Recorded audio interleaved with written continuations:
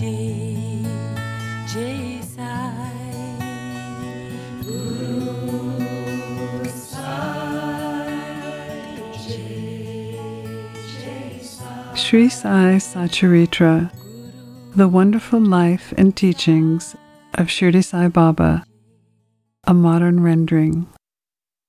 Chapter 31.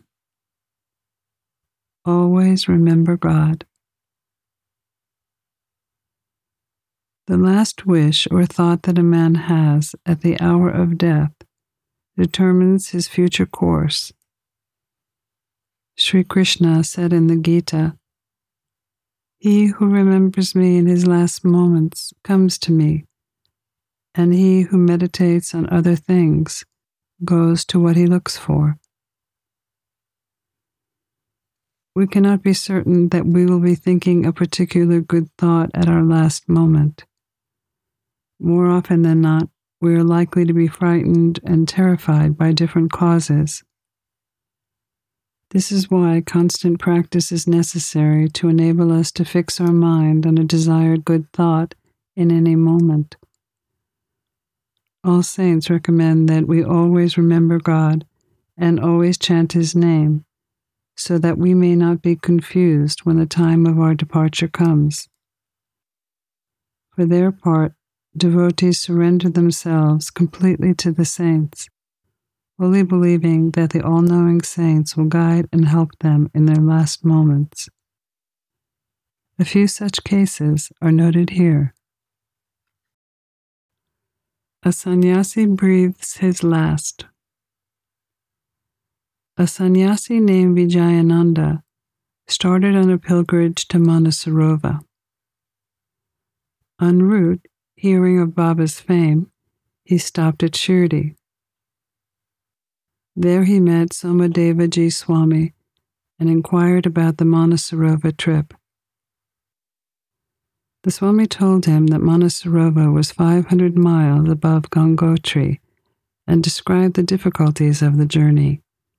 Plenty of snow, the change of dialect every 50 kos, and the apprehensiveness of the Bhutanese, which causes problems for pilgrims on the way. Hearing this, the sannyasi was dejected and canceled the trip. When he went to Baba and prostrated himself before him, Baba became enraged. "Drive out this useless sannyasi. His company is of no use."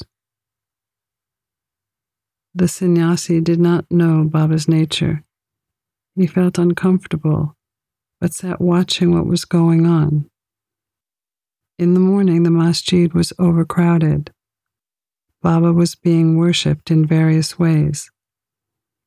Some were washing his feet, some taking tirtha from his toe and drinking it heartily, and some touching their eyes with it. Some were applying sandal paste and other scents to his body. All were doing these things, forgetting the distinction of caste and creed. Though Baba had become enraged with him, he was filled with affection for Baba and did not want to leave the masjid. After staying in Shirdi for 2 days, he got a letter from Madras stating that his mother was very ill. He was very dejected and wanted to be by his mother's side, but he could not leave without Baba's permission. So he went to Baba with the letter in hand and asked for his permission to return home.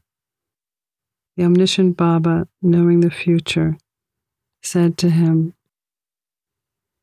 "If you so loved your mother, why did you take sannyasa? Partiality or attachment is not becoming to the ochre garb. Go and sit quietly at your lodgings and wait with patience for a few days. In the water there are many robbers. Bolt your doors, be very vigilant, or the thieves will carry everything out. Wealth and prosperity are transient, and the body is subject to decay and death. Knowing this, do your duty, leaving all attachment to the things of this world and next. He who does this and surrenders himself to the feet of the Lord will become free from all troubles and attain bliss. The Lord runs and helps him who remembers and meditates on him with love and affection. Your store of past merits is considerable, so you have come here. Now listen to what I say and realize the end of your life. Be desireless, and tomorrow begin the study of the Bhagavat. Do 3 readings conscientiously. The Lord will be pleased with you and destroy your sorrows. Your illusions will vanish and you will get peace. Seeing that his end was approaching, Baba prescribed that remedy and made him read Rama Vijaya, which pleases the god of death. Next morning, after bathing and other purifying rites, he started to read Bhagavat in a secluded place of the Lendi garden. He completed 2 readings and felt very exhausted afterwards. He returned to the Wada and stayed in his lodging for 2 days, and on the 3rd day, he breathed his last on Fakir Bade Baba's lap. Baba asked the people to preserve the body for a day for a reason, as the police later came making inquiries. Then they gave permission for the disposal of the body. It was buried in a proper place with due rites. In this way, Baba helped the sannyasi and ensured his liberation. Baba appears to a devotee far away from Shirdi. There was a householder devotee of Baba named Balaram Mankar. When his wife passed away, he became dejected. He entrusted his household to his son, left his home, and came to Shirdi and lived with Baba. Baba was pleased with his devotion and wanted to give him a good turn to his life. He did so in the following way. Baba gave him 12 rupees and asked him to go live in Machindragad. At first, Balaram was unwilling to go and be away from Baba. But Baba convinced him that he was giving him the best course for him and asked him to practice meditation 3 times a day on the god. Believing in Baba's words, Balaram came to the god. He was very pleased with the surroundings, the serenity, the pure water and healthy air. He began to practice the meditations tirelessly as Baba recommended. After some days, he had a revelation. Generally, bhaktas get revelation in their samadhi or trance states. But in Balaram's case, he had it when he came down from his trance to his ordinary consciousness. Baba appeared to him in person. Balaram saw Baba and asked Baba why he was sent there. Baba replied, "In Shirdi, many thoughts and ideas began to arise in your mind. I sent you here to rest your unsteady mind. You thought that I was only in Shirdi with the body composed of 5 elements and 3.5 cubits in length. Now you see and can conclude for yourself if the person you see here now is the same person you saw at Shirdi. It is for this reason that I sent you here." Then after the period was over, Balaram left the god and proceeded to his native place, Bandra. He wanted to travel by train to Dadar, but when he went to the booking office to get a ticket, he found it to be very crowded. He could not get his ticket. Soon a villager with a lungi on his waist and a kambali on his shoulder turned up and said, "Where are you going?" "To Dadar," replied Balaram. The villager said, please take this ticket of mine. As I have some urgent business here, I have cancelled my trip." Balaram was very glad to receive the ticket and was just taking the money out from his pocket when the rustic disappeared in the crowd. Balaram tried to find him in the crowd, but in vain. He waited for him until the train left the station, but found no trace. This was a second revelation Balaram had in a strange form. Then, after visiting his home, Balaram returned to Shirdi and remained there at Baba's feet, always following his commands and advice. In the end, he was very fortunate to leave this world in Baba's presence and with his blessings. A reluctant man realizes Baba is God incarnate. Madhpant gives no particulars regarding Tatya Saheb Nulkar, except mentioning the fact that he died in Shirdi. A brief summary of this account is given here. Tatya Saheb was a sub-judge in Pandharpur in 1909, while Nana Saheb Chandrapur was a revenue collector there. They often met and exchanged conversation. Tatya Saheb did not believe in saints, while Nana Saheb loved them. Nana Saheb often told him about the Leelas of Sai Baba and pressed him to go to Shirdi and see Baba. He finally agreed to go to Shirdi on two conditions: that he must have a Brahmin cook and must get good Nagpur oranges to present to Baba.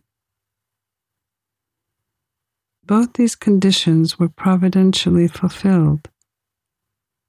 A Brahmin came to Nana Saheb for work and was then sent to Tatya Saheb to cook. Then Tatya Saheb received a parcel of fruit from an unknown sender containing 100 beautiful Nagpur oranges. As his conditions were fulfilled, Tatya Saheb had to go to Shirdi.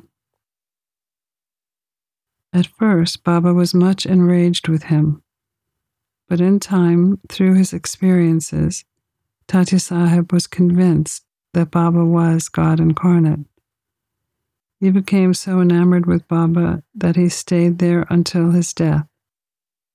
As his end was approaching, sacred literature was read to him, and at the last hour, Baba's Pada Tirt, the holy water from washing Baba's feet, was given to him for drinking. On hearing of his death, Baba said, "Oh, Tatya Saheb went ahead of us. He won't be reborn."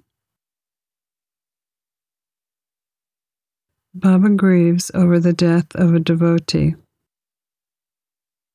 The story of Megha was described in chapter 28. When Megha died, all the villagers followed the funeral procession. Baba accompanied them and showered flowers on Megha's body. After the rituals were performed, tears flowed from Baba's eyes, and he was overcome with grief and sorrow, like an ordinary mortal. After covering the body with flowers and crying like a close relative, Baba returned to the Dwarkamai. Tiger passes at Baba's feet. Many saints have given liberation to men, but Baba's greatness is unique. Even a cruel animal like a tiger came to Baba's feet to be saved. This story will be narrated now. 7 days before Baba passed away, a wonderful incident occurred. A country cart came and stopped in front of the masjid. A tiger was on the cart, fastened with iron chains, with its fierce face turned to the rear. It was suffering from some disease and in pain and agony. Its keepers, 3 dervishes were taking it from place to place, making money by exhibiting it. It was the means of their subsistence. They tried all sorts of remedies to cure the tiger from the malady it was suffering, but all was in vain. They heard of Baba's fame and came to him with the animal. With the chains in their hands, they got the tiger down from the cart and made it stand at the door. Besides being disease-ridden, it was naturally fierce, so it was restless. People began to look at it with fear and amazement. The dervishes went in and told Baba everything about the animal, and with his consent brought it before him. As the tiger approached the steps, it was taken aback on seeing Baba's radiance and hung its head down. When both finally saw each other, the tiger got up on the step and looked at Baba with affection. Immediately it moved the tuft of its tail and dashed it 3 times against the ground, then fell down senseless. On seeing it dead, the dervishes were at first very dejected and full of sorrow, but on further reflection they came to terms with it. They understood the tiger was diseased and nearing its end, and it was very meritorious for it to meet its death at the feet and in the presence of Baba. It had been in their debt, and when the debt was paid off, it was free and met its end at Sai's feet. When any creatures bow their heads down at a saint's feet and meet death, they are saved. Unless they have a good store of merit in their account, how else would it be possible to attain such a happy end? Pranams to Sri Sai. Peace be to all.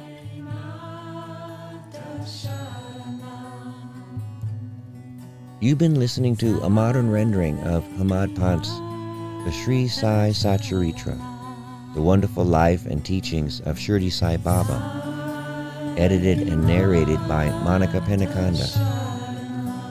For more content like this online, please go to divinelineage.org, SaiFamily.org, and peacefires.org.